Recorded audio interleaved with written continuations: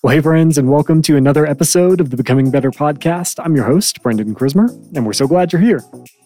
Well, on today's episode, Ken, Josh, and I sit down and we discuss what it means to have a kingdom mindset rather than being polluted by the world, why it's important to have a diversity of thought and experience in the local church, and how we go about seeing the fruit of that in our own life. As always, if you've not yet listened to the message from this past Sunday, go ahead and pause this episode now. Go back and watch that first before continuing on, as it's going to help this conversation make much more sense to you. And if you have any questions or comments from Sunday's message, we do hope that you join us at quadcity.church/podcast, where you could submit your questions to be answered right here on the show. Again, we're so grateful that you'd spend this time with us today. We hope that it's helpful to you, and let's dive right in.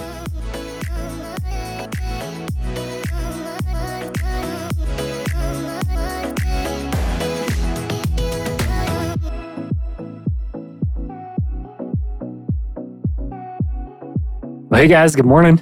Buenos dias. Happy Monday. Happy Monday. Yeah, Jason's not here, so someone has to say it. You guys got anything to talk about this morning? I think you have something to talk about this morning. Yeah, I did tell them. You definitely have more than I have to talk about. Right, I mean, I got stuff to talk about. It's not nearly as cool as you. Yeah. Cool? Yeah, well, that's a word. Yeah, man. Eventful. How about that? Eventful. I wouldn't probably categorize my last 10 days as cool. Fair enough. Eventful is fair, though. Yeah, so I told a bunch of people yesterday morning, so I'd been out for the last week or so and popped in for the 8 and 9:30 yesterday, left right around the time the 11 was starting. Had a bunch of people, super grateful, came up asking how I was doing. And so I told almost all of them, hey, I'm going to share the story on the podcast tomorrow because I didn't want to tell it a million times, just to be honest. You know, it's a lot of words. You're So just trying to increase the podcast listenership. that is the added benefit. So we may have some people joining us for the first time. And welcome, if that's you today. So glad you're here. But I'll try to quickly share the story, not to monopolize all of our time. But last Thursday, the 25th, I woke up early like I would most Thursdays and went out for a run. And I got this nice little 5-mile loop that I do around the house. And I was about 1.5 miles into that loop. And if you're a PV person, you'll kind of get what I'm saying here. I was running, on Glassford Hill Road. I was headed south towards the intersection of Santa Fe Loop to cross Glassford Hill at that intersection like I normally would. And then I go do a little loop through like a couple of the Granville roads and then back home since we live over there. So I, go hit the button at Santa Fe Loop to cross in the crosswalk. I get the light, go ahead and start going across the crosswalk. And then I get hit by a Tahoe in the middle of the crosswalk. Oh my gosh. A Tahoe. Yeah. Not a Prius. No, it was not a small vehicle. So the story, there's tons of details, but I got hit by the car. People stopped. They were great. They jumped out. I got rocked. Like I got hit pretty hard. So I hit the front of the car twice, hit the ground about 10 feet away from the car. As soon as I hit the ground, like I never stopped moving.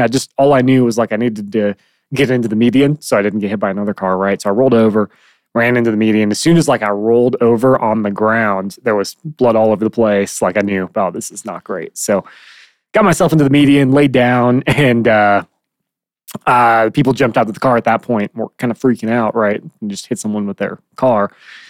And I was like, hey, I need an ambulance. Go ahead and call 911. That's all I know right now. Adrenaline's going. What I know enough to know that I don't know how bad it is. But yes. I know I'm bleeding like crazy. So I was wearing a hoodie and threw my hood up and just grabbed the top of my head because I knew I was bleeding, tried to stop the bleeding, and laid in the intersection until, PVPD showed up first. They came over, were chatting with me and seeing how things were going. The CAFMA team, the Central Arizona Fire and Medical team that does all the PV stuff, came over, and they were great. That crew was awesome. Got some paramedics there and ended up going. So native air was down. I heard over the radios as I was laying there. So as the CAFMA team was kind of working on, hey, what's going on? What hurts? All that stuff. I was like, everything kind of hurts. I mean, I just got a little bit of everything going on. So I heard over their radio, hey, native air is down, so we're not flying today, because they were originally going to fly me straight down to Phoenix. Being a trauma situation, we don't have a trauma center anywhere near us. So they were like, hey, Phoenix or Flagstaff. Luckily, I actually consider this kind of lucky. They were down. That ended up not happening. So they transported me to the East Campus of the PV, YRMC. I get there, and at that point, they were like, hey, should we call anyone? I was like, yeah, Courtney, like my wife is at home. She knew I went out for a run, but for sure she needs to know this happened. So very kind police officer ended up just running over to the house and letting her know, hey, he said, he got bumped by a car and nicked by a car, has a bump on his head. That's what they told Courtney. Great adjectives right there. And I was like, that's actually really good, because then she was able to, without freaking out, drive herself to the hospital, come see me. But what she walked into in the ER was me still backboarded. So they, all head, neck, and back trauma protocol. They had me on the backboard. They had me neck braced still. I was, totally immobile until they got CT scans back to make sure there was nothing going on with my spine. So she walked into the room and was like, oh, this is more than got bumped by a car and, just getting checked out in the ER. So she got there and, the rest of the story, I ended up getting transported down to Phoenix in an ambulance later on in the day just to spend the night in the hospital down there. And I'm sure there's a million clarifying questions, but ultimately everything's good. I've got a number of injuries that I'll have probably for the night. I'll be recovering for the next 3 or so months, depending on how PT stuff goes.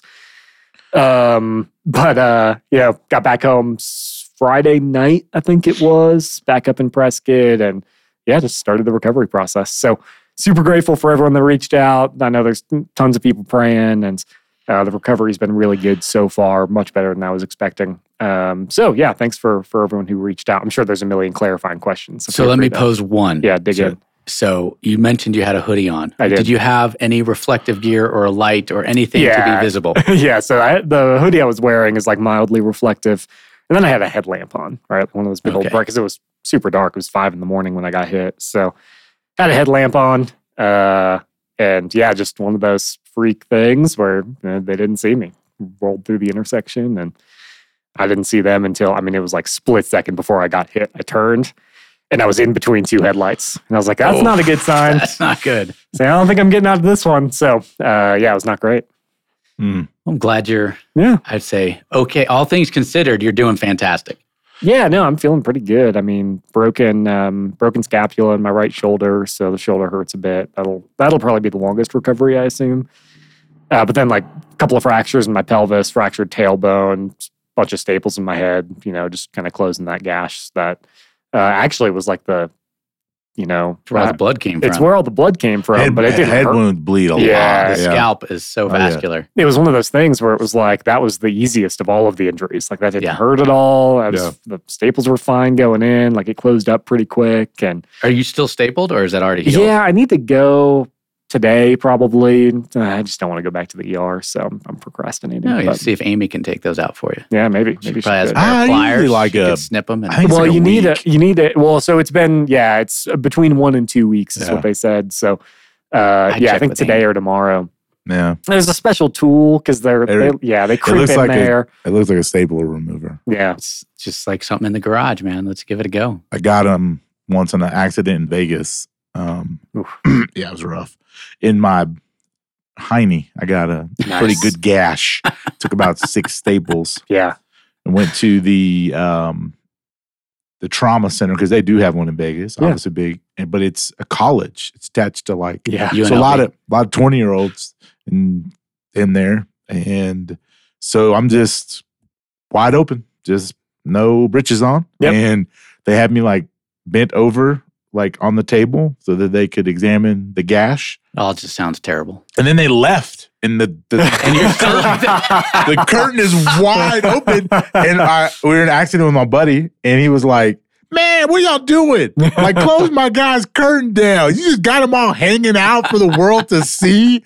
But I was like, hey, what happened in Vegas stays I was in like, I'm not going back to that hospital to get these out. I'll go somewhere else. I'll go. Like, I called around. I was like, where's like the 80-year-old doctor that's still practicing? That's who I would like to remove these, please. Like, please don't put me down there again. It was like, it was awful. I had a similar situation in the middle of Glassford Hill Road before I got over to the hospital because, EMS comes and this was like, I've seen instances where there's a, minor crash or whatever and someone's injured and, EMS gets there and they'll do a full head to toe, hey, what hurts? Right. Check everything. Like just make sure we're not missing anything crazy. Because adrenaline, again, what I just kept telling myself was like, hey, I've got a ton of adrenaline in my system. Nothing hurts too bad yet, but it's going to quickly. Yeah. And I don't know how bad this is. Like I just kept telling myself, I just don't know how bad this is yet. So that was, I was a little nervous about that. And I've seen situations that like minor crashes and they'll still go in, do a full head to toe, cut all your clothes off, check everything, do the whole thing. And it's like, oh, was that really necessary? In this instance, I knew it was super necessary because like dude just get hit by a truck. So I was laying there in Glassford Hill, I cut all my clothes off, and they were great about grabbing me pants and, a blanket and all that stuff. But a very similar situation. I was like, this feels not awesome. Not awesome, good man. It's like 5 something in the morning and not 3 in the afternoon. And where everybody's school's getting out. Right? Yeah, there you go. All the high school kids driving by. Could have been worse. Could have been. Yeah, but it is. It's like a very humbling. Like, I'll bet. When you're in your birthday suit. Yes. It is very... Not right. Don't love that. I'm glad I'm okay. But yeah, it was like, you could, they had no decency. Because they're not, they don't. Not, they're just doing their job. They're doing their job, right? But you're just like, don't love this. Like, is there another option? Yeah. Those staples though, man, you feel them coming out. I know. I assume I would feel them more coming out than I did going in. 100%. Yeah. He's like, you're going to feel it. And I was like, he's like, no, I'm like, I know. You probably didn't because they probably numbed you. I'm not numbing you to take these out. No, they don't, apparently. Okay. Going in, it was like, this is actually kind of cool. Way faster than stitches. So I was like, no, just give me the staples. Yeah. Super fast. Took them a couple of minutes and we were done. So it was really nice. Man. So broken bones, no surgery? Yeah. No. So crazy. I mean, met with an orthopedic surgeon in Phoenix when I was down in the hospital there. And he was going over all the injuries and kind of the nuances to all of them because you can break your scapula in a bunch of different places. You can break your pelvis in a bunch of different places. And he goes, hey, at tailbone, same thing. Ain't no healing that one. No, and he was like, there's a couple of situations that we kind of assumed we'd have to go in and do surgery, but because nothing was displaced or broken too badly, they were like, we don't have to do any surgery. So it's mostly just kind of heal on your own, which I much prefer over, like, especially shoulder surgery. I know a lot of people who've had shoulder surgery and it doesn't always go super well. Right. Recovery is really rough. So I'm pretty grateful for that. And then it'll just be a bunch of PT, I'm sure, once I'm moving around okay. Like I'm walking pretty well considering the injuries.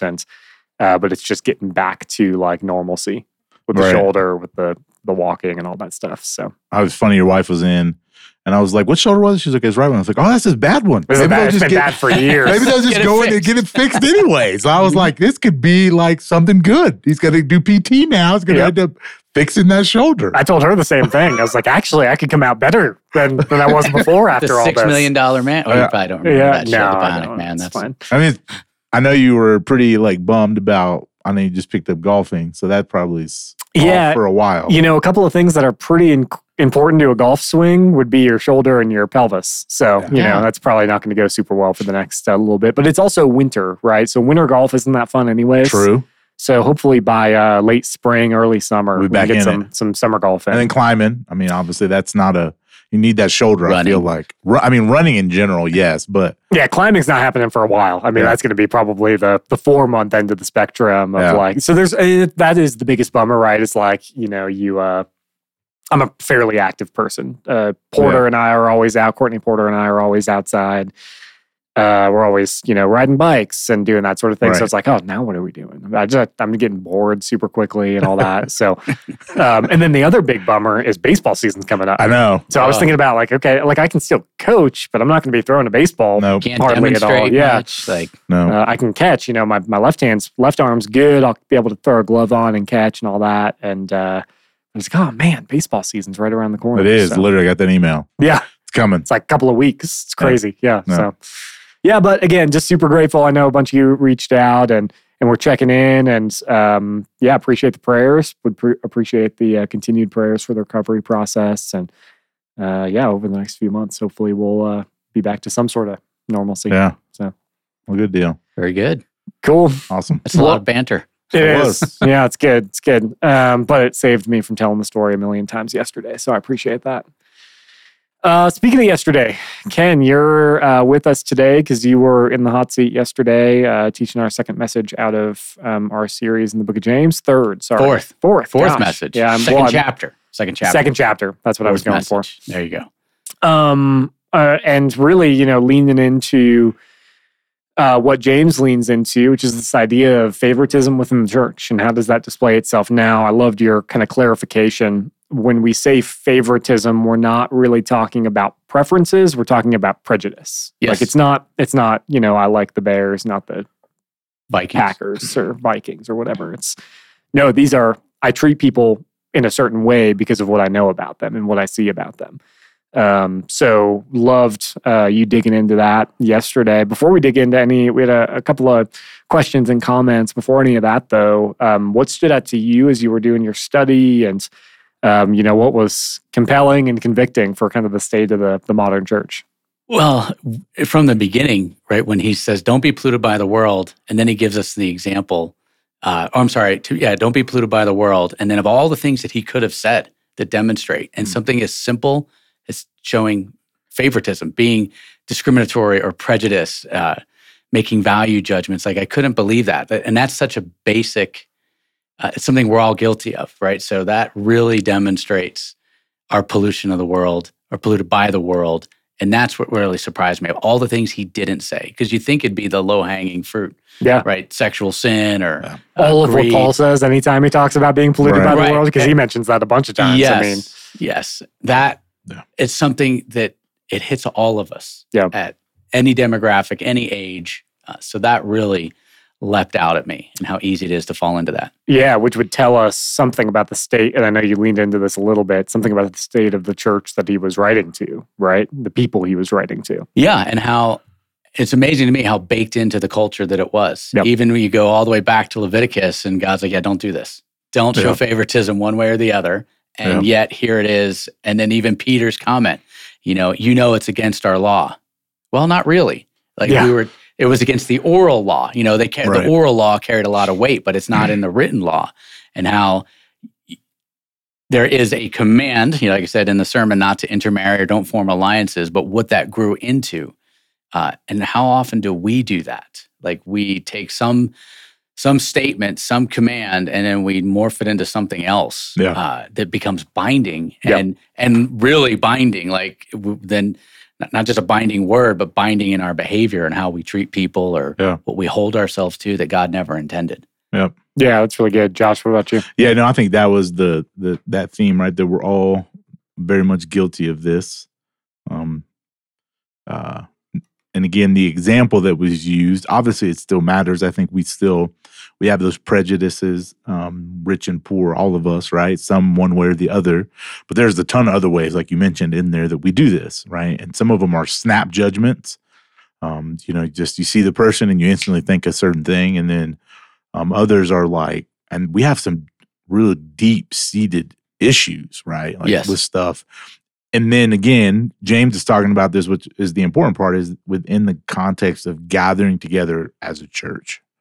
And that's where we get ourselves in trouble, so to speak, because we bring those worldly judgments into the place of God, which they should be gone, right? And that's why he ends with this whole idea of judgment, because it's man, if we actually understood that we've been freed from the judgment that we should receive, how dare we judge anyone else and think they're outside of the realm of redemption? so to speak. Yes. Right? Like I know and I understand how bad I am. Yeah, that person sitting next to me, like they're capable of this free grace as well, right? Like that's kind of the whole idea of it is. And so I do love that we kept it within the church context. If somebody sitting next to you in the chair, right? Like how do we do that? Because we say we don't want to do that, but a lot of times we do, right? Sure, it becomes automatic, right? We make those snap judgments.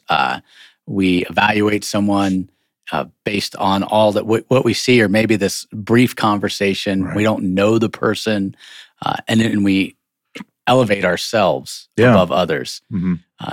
And it would have been good to flesh out the whole idea of mercy triumphs over judgment. Yeah. That would have been, but you just don't have time. You only have so much time. Yeah. How mercy, the mercy we're given through Jesus is going to triumph over the judgment that we should receive. Right. Like I'm so thankful. Like I think about the whole idea of if you've broken one law, you're a lawbreaker. Done. You're guilty. Yeah. Like just done.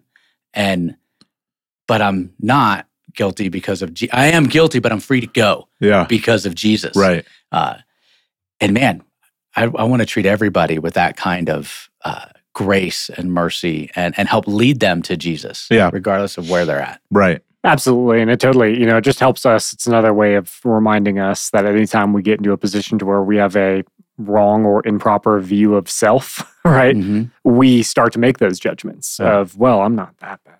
Gosh, I've gotten myself here. And then we start putting more of the weight on ourselves rather than, to your point, the fact that we understand, no, we have done horrible things, and it's but by the grace of Jesus that we are saved and that we get to be a part of this incredible thing.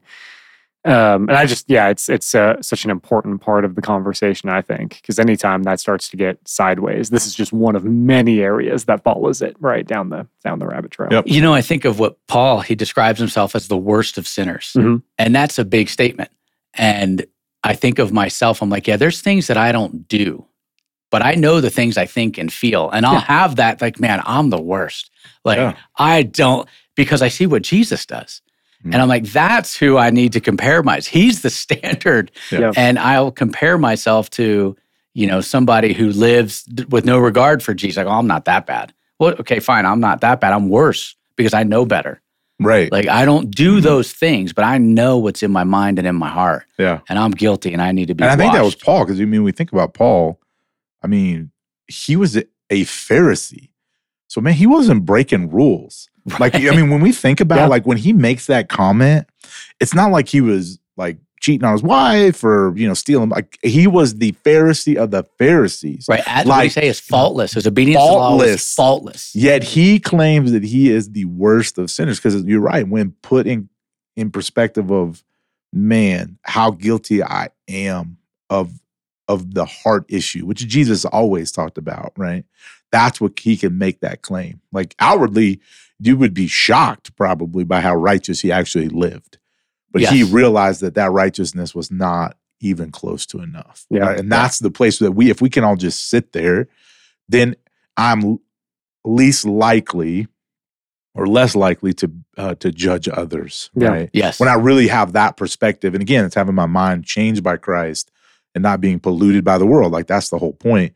Our worldly standards of excellence pollute what God deems as worthy and valuable and all of that. And that's what really messes us up. And so I know you were going to talk a little bit about that because we couldn't get into that. Yeah, we just couldn't get to it. I had to cut it. I was at like 3,200 words, 3,100 words. I'm like, okay, I need room for 35 minutes. So that had to go. So what is the world? So Paul talks about, Ephesians 2, 1 Peter 2, 1 Peter 4 are places that you can go. So let's see.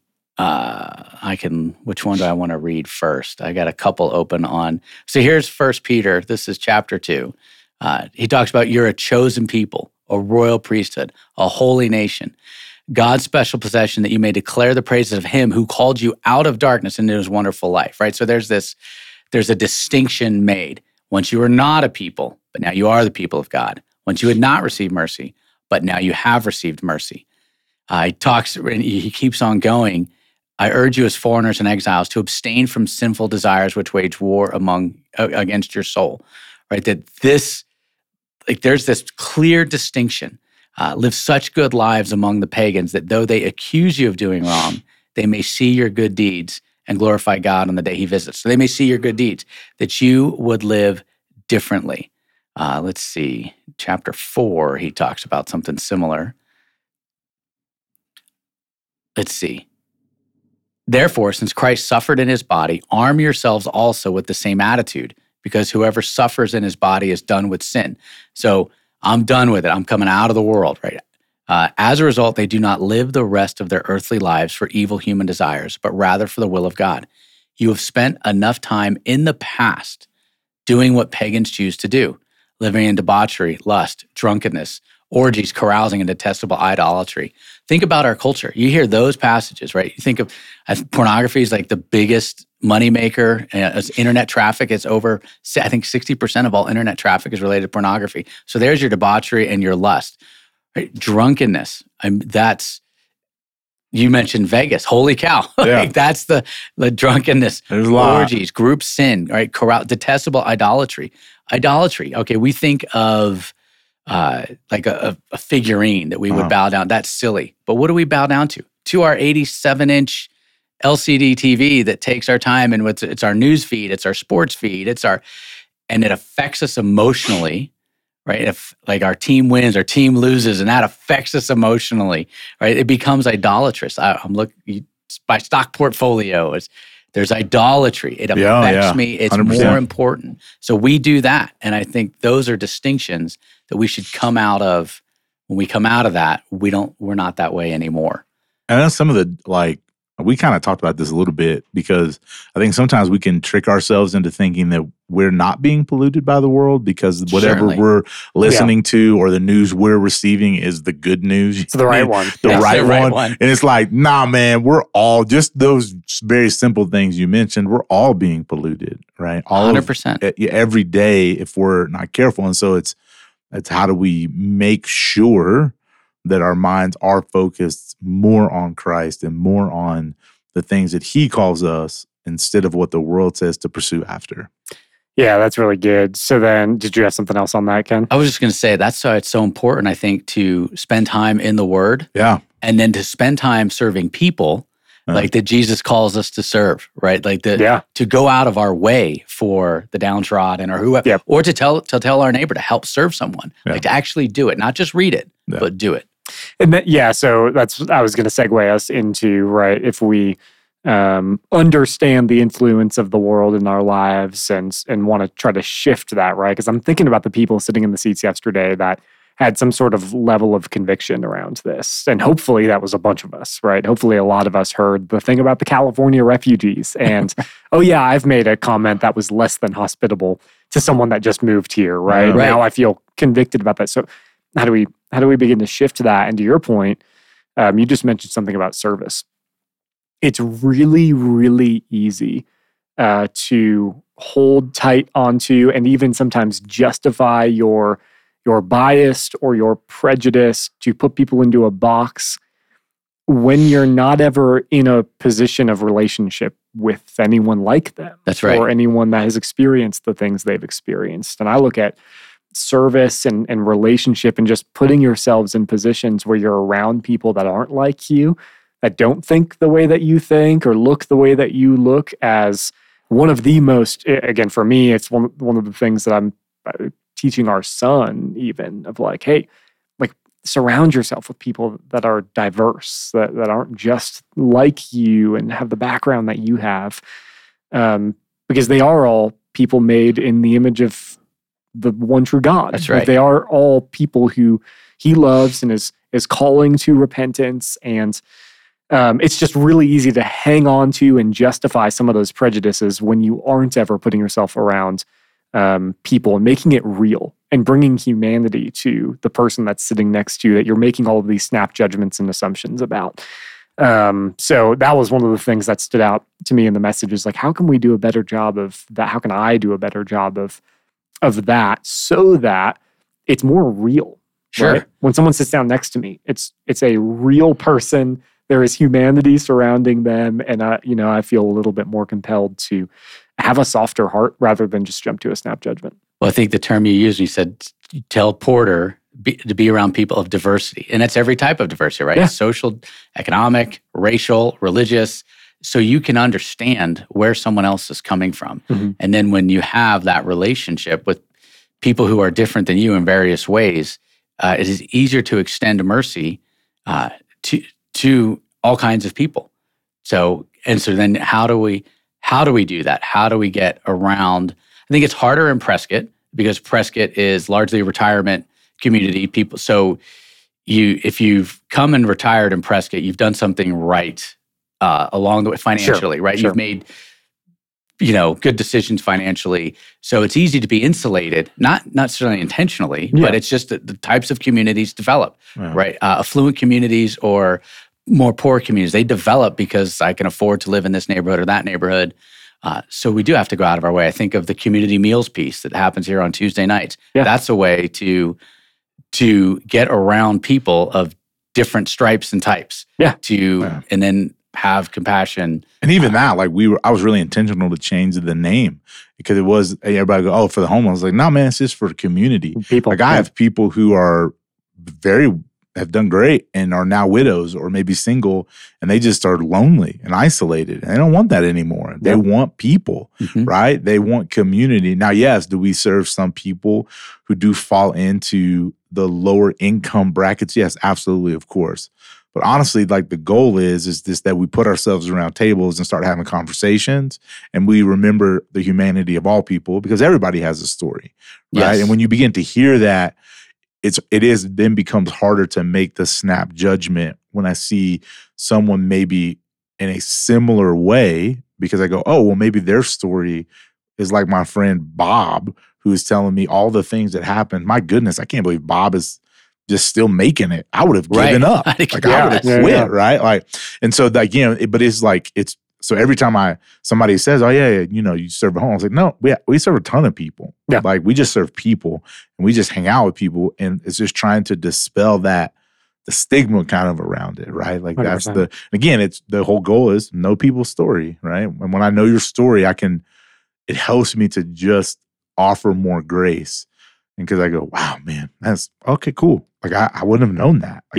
And for very few people, does that happen naturally? I think that's the other thing worth stating. Humans are tribalists, largely. They have a large tribalist tendency. Absolutely. We want to surround ourselves with people that we resonate with, that understand us, that came from different backgrounds. I grew up in Chicago, and a very real, if you go to any, what I know is Midwestern city, but I'm sure this is the same on the East Coast, maybe even on the West Coast also. But you go to the city and you'll start talking to people that are multi-generationalists in the city of Chicago. And it's like, yeah, we're on this cross street because that's the Polish community or the German community or the Italian community or the Chinese community. And it's like, literally, we have segregated ourselves in this intentionally because those are the people that we resonate with. That is human nature for us. And even if we move across the country and we find ourselves retiring in Prescott or moving our family here because of the quality of life, we still have this natural tendency to surround ourselves with people that we resonate. And that inherently, I don't think it's a bad thing. No, not at all. When we are unwilling to broaden our perspective and engage with people that are different than us, then I think it can become really dangerous. It feels very uncomfortable to go do those things. But I think there's so much power within this context of just having a better understanding of the community that we live with and the people that are joining us in our faith community even, right? Sitting next to us as church and part of our life group and all of that stuff. It's hard, it's uncomfortable, but it is the thing that helps us take positive steps within this concept of our own personal judgments. Well, and there's the distinction between the world and the kingdom of God, right? All different types. This one guy came to Pastor's Point. He's like, thank you, man. I'm from California and I have the face tattoo. It was up his neck and onto his face. And he's like, and I love being here. We've been here a few months. Yeah. There's people that touches, and the kingdom needs to be different than the world. Yeah, for sure. Okay. Well, let's move to a question that we got in. That's not necessarily in relation to the heart of the message, but more something that you hit on, Ken, when you hit on some of the reasons that we don't, some of the reasons that oftentimes we can show judgment within the local church. So here's a question from Scott. He says, thanks again for the reminder of showing respect, kindness, and understanding to those whom we disagree with from a political standpoint. I 100% agree with that. Here's the question. There are clearly two distinct and different understandings of political issues within our two-party system of politics in this country. I believe that we need to be involved in the political process as a follower of Christ, and I believe that we need to vote with a biblical worldview in mind. That said, the political parties are light years apart on the issues of sanctity of life, on the issues of biological men and women being created in the image of God, among other issues. So here's really where the question comes in. Okay. Why does Quad City not encourage its members to vote with a biblical worldview in mind and support the candidates who most clearly align with that biblical worldview, and to take our responsibility of being citizens in this country seriously and to vote when there is an election? Not something that should be addressed from the platform every Sunday, but something that could be addressed when there's a major election every 2 to 4 years. So why don't we? I think that's really, I would say, well, the two parties, that's really the role of those parties, is to promote their perspective and to get out the vote. So that's who should do that. I would say in our community, like I said, the Yavapai County at large is very socially and politically conservative, and we're older. So those people that are participating are already doing that. Mm-hmm. I think most of the people that come here to our community, not necessarily the church community itself, they're already doing that. And I don't think we need to necessarily promote that. Let the parties do that. And we want to promote the kingdom and promote Jesus. Yeah. Because we only get so much time. And every Sunday is somebody's first Sunday. And so let's give the airtime to Jesus and his priorities. 100%. Yeah, our mission is to make more and better disciples of Jesus. Yeah. Our mission isn't political alignment. And we kind of talk about this a little bit in our discovering class. We do. We kind of say this out loud just for new people. We say, hey, we try to be focused on the things that Jesus was passionate about, right? If we just focused on those, right? Serving others, loving our enemy, caring for widows and orphans, the sheep and the goats, being generous. If we just did those, we'd be busy for a lifetime, right? So we are very intentional. Jason is very intentional with what he communicates from the platform, right? And we, again, like you said, try to keep the main thing the main thing. 100%. Again, it doesn't mean that we don't have conversations or issues, but our hope is that as we talk about the truth of God and we begin to be obedient to the truth of God, I think our desire is, our hope for doing that is then we would become better followers of Jesus, mm-hmm. i.e. then we would begin to run things through the lens of what God would require of us, right? And so I think we start with the actual front end goal that would then trickle down into everything else, not the, hey, we need to be about this party and then here's all the biblical support for it. It's actually probably the opposite. It's hey, here's what God's word says. We don't mince words about that. We do talk about it pretty regularly. It's in our statement of faith, all of those issues specifically. Yes. Right? And then we believe as we teach that will impact how people view and make decisions. I think that's our hope. And if you're making the decision to vote, then of course you should be running it through the filter of your own personal beliefs. I also to Ken's point, especially where we are, where we as a church are called to serve our community, I don't know that people really need all that much help. Probably not. From us, right. I think they're already pretty active. Yeah. So, Scott, you can say I'm wrong. That's fine. We can chat more about it. All right. Yeah. But honestly, we want to keep the main thing the main thing. The main thing for us is making disciples of Jesus. That's what we're going to run after. There are lots of churches, again, lots of you probably came from a church that lean in way heavier to the political stuff. And you might be a little bit more used to that, and that's okay. But we're pretty open to the fact that that's just not who we are. Yeah, and what typically drives the conversation is our text, right? Not the calendar, not that it's an election year. Or sure. There are times where we'll talk about a current event. I think when there was that awful shooting in Vegas, and then we prayed in Israel when it all with Gaza, and but it's what are we talking about? What's the text say? That's what we're talking about. Yeah, and to your point, can, if we want to talk about what's probably one of the most significant political issues of our generation, it's division, divisiveness, right? Sure. People, strife and anger and all of the emotions and actions that are being born out of how deeply we care about our political agenda. Like, we've talked about all those things in the last 9 months, actually. True. So all of the negative byproducts that actually are the hard issue, right? We're going to talk about those things all day long, because those are the things that we're called to in the texts that we're studying, rebuke and correct and coach in. So I think it's Stanley's book, right? That recently, The In It to Win It, right? Like, that's our mindset when we come into this. And like, his context obviously is Atlanta, which is obviously much different context in Prescott, Arizona, for sure. But like, as believers, like, that's not our mindset. We're not in it to win it in an election, right? We're like, man, I have a role as a dad to disciple my kids and to speak the truth and to tell them the things. And what I've learned is like, that doesn't change whoever's in there, right? Because there's stuff as the church that that the government's never going to get right, because they have biases and things that they do and all that. But as a believer who is trying to follow the word and raise kids, it is. And so we do have these conversations, and and that's what our hope is that we're discipling our kids at home and making them have these conversations. And hopefully you're doing that in your life groups. We're not becoming divisive. That is a very important thing, but we are able to have discussion and that it always goes back to, man, what does God's word say against everything? Not just the things we think are right or the groups that we think are right, but are we able to speak truth to power on both sides, right? And just have that honest conversation. And then again, if you're a person who votes, you can do all that homework. Like you said, you probably already know it anyways, right? Like, 100%.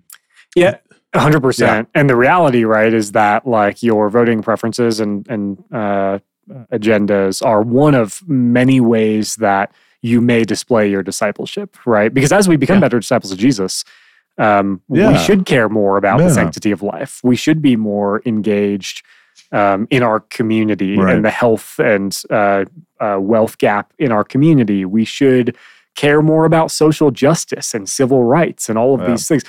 Education, like, these are things that we should care more about as we deepen our relationship. But voting is one of what are many, many ways that we can actually display our care for those things. Right. So agreed. Yeah. And again, it's such a dynamite of an issue. Right? It is like it's like you drop it in and just watch things explode. Right. Again, because we don't humbly come in. We come in with our prejudices. I think that's what this is. We can't help it. We just come in with our thing, and you say one thing, and it's like explosion time. And again, when you're talking about sports, it's like, for some, this has become an idol, right? And when challenged or talked about, it becomes way too big a thing that is not honoring, and we say things and do things. And like you said, it's built that way, it feels like lately, that it wants to be divisive.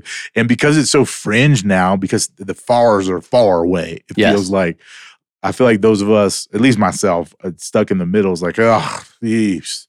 I'm just like, man, both of us, we're just yelling at each other all the time. All the time. Yeah, we can't even have a conversation anymore, like a real conversation about, oh yeah, I don't know about that, or man, that's a really good point. It's, you're wrong and you're a horrible person if you don't believe what I believe. Yes. Yeah. So that's the danger. And that's the difference between the world and the kingdom, right? Then we should be able to have conversations. Yeah. And the more division for the ways of the world, the better. Let's bring Jesus to the fore. Let's keep the main thing the main thing. Yep. And again, to our point of the sermon, it was, you probably are sitting next to folks in your, whichever service you're in, of 1 and 5, that probably view very differently. Now, there's probably a lot of similarity, but there's some things I guarantee. And so are you just as welcoming? Like, if they wore it out on their t-shirt, are you just as welcoming? Again, as we tease about the Californians, I heard somebody literally talking about it yesterday. They're like, yeah, as long as they don't bring their beliefs over here. They can come. And I was like, should we be saying that in the church? Like, that you can't come? Like, I'm like, we probably shouldn't say that. I don't think they had made it into the message yet. It must have been a pre-message maybe. But again, it's like, man, those are the things that are convicting for all of us to go, man, if that's how I'm judged, then I'm out. You know what I mean? Like, like you said, thank goodness for Jesus. Like that I stand judged, but he offers mercy. That should just be more of our mindset. And then when we go into those conversations, we can go, hey, is this a salvation issue? Let's get back to the Romans, undisputed or indisputed, open-handed, and closed-handed. Like, but we've made some of these things really closed-handed. And I think that's where it gets ourselves in trouble in the church. It feels like for a while, closed-hand was like, nope, California, you can't come in. It's like, man, we got to open that hand a little bit. I think we can have some really good conversations because there's a lot of you guys who are great from California. Yeah, we love you all. We're glad that you're here. Yes. I'm from the South. Like, I can't believe we don't get more judgment. Like, we did not do things right for a pretty big stretch of our country. Like, we didn't make great decisions, y'all. Like, we weren't killing it, but it's like we got the pass. It's like, oh, they're fine. But I'm like, I lived in Louisiana. There could be a lot of judgment there. Different LA. Yeah, different LA. That's true. That is so funny. Well, I love that. I just think... application for the message, right? What do we do with the thing that we're trying to learn around judgment and prejudices? And what keeps coming back to my own mind is for sure like proximity. How do we get in proximity with people that are way different than we are? I think we all get better when we do that. But then the other piece is just how do we die to ourselves and die to our own preferences and our own understand, be willing to kill the pride in us that has created some of these prejudices and die to that as well. Any other kind of landing? Well, I was just going to say, that's why we are real intentional about how we structure our groups here, like multi-generational, multi-views. Like, and I know everybody wants to be a tribe of all married couples, no kids. Yeah, like, and I get it. It does make things easier, but like, it doesn't help us because then I miss out on those perspectives. If I'm not like rubbing shoulders, and that's why, again, so when you think through our life groups, that's why we try to have them as different. Because we get this question all the time. They want the very specific life group or even the discipleship group for my age group and my life stage. Yep. And while that can be helpful, it also is not, like, it can be not helpful. It's limiting. It's very limiting because, again, I tell you all the time, I actually don't want to hang out with a bunch of people with toddlers. Like, I know you know me because we're all struggling together. I need Ken who's on the back end, right? Who's got the teenagers who are going off to school. Like, man, it actually...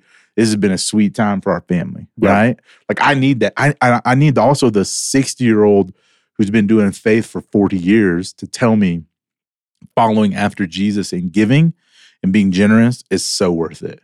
So as a church, we do that too with our group life. Like we go, I only want to hang out this style group. And I'm like, man, we are really intentional even how we structure it. We just try to structure it by neighborhood, which then does lead a lot of times to the very similar people. But man, don't limit your group, even if you're a group leader listening to this, man. Open it up to differing perspectives and people. That's the best way to bring in proximity. Yeah. That is really, really good. I'm not sure that I've shared this story on the podcast, but it's quick. There was a season when I was attending at CCB down in Phoenix. I was out at the Surprise campus, Far West Valley, and part of the city of Surprise is Sun City. Grant is this big retirement community and a bunch of other retirement communities in that area. And I remember when I signed up for a neighborhood group, is what they call kind of their life group models. I just so happened to get placed in this group in Sun City. So I show up for the first time and I was 17 or 18 years old, I think, 18, 19 maybe. And I walk into this person's house. And obviously, like in this retirement community, and I start meeting these people who are 45, 50, 55 years older than me. And I realized like, I'm the only one here that's not, in this stage of life. And not only was it one of the most transformative group experiences I've ever had for myself, but I could also see how having diversity of thought and age in this group, I was their grandkids' age, right? Like literally they had grandkids my age. Yep. It was so fun for them to be able to share in some of that, differing perspectives and differing stuff. So it was such a beautiful example of exactly what I think we're talking about. It's like, man, when we're okay getting uncomfortable, that wasn't like awesome for me. Walking in for the first time, realizing, I'm the only one, like originally. But these are relationships that have been such a blessing to me in my life. And some lessons that I'll never forget, and incredible experiences for me. So if you're willing to push through that little bit of discomfort, I think God really blesses you in the midst of that. I agree, man, definitely. It's great. No, I got nothing to add. I think it's all been said. So, yeah, good. Love that. Well, thank you guys. Appreciate you joining us, and we'll talk again real soon.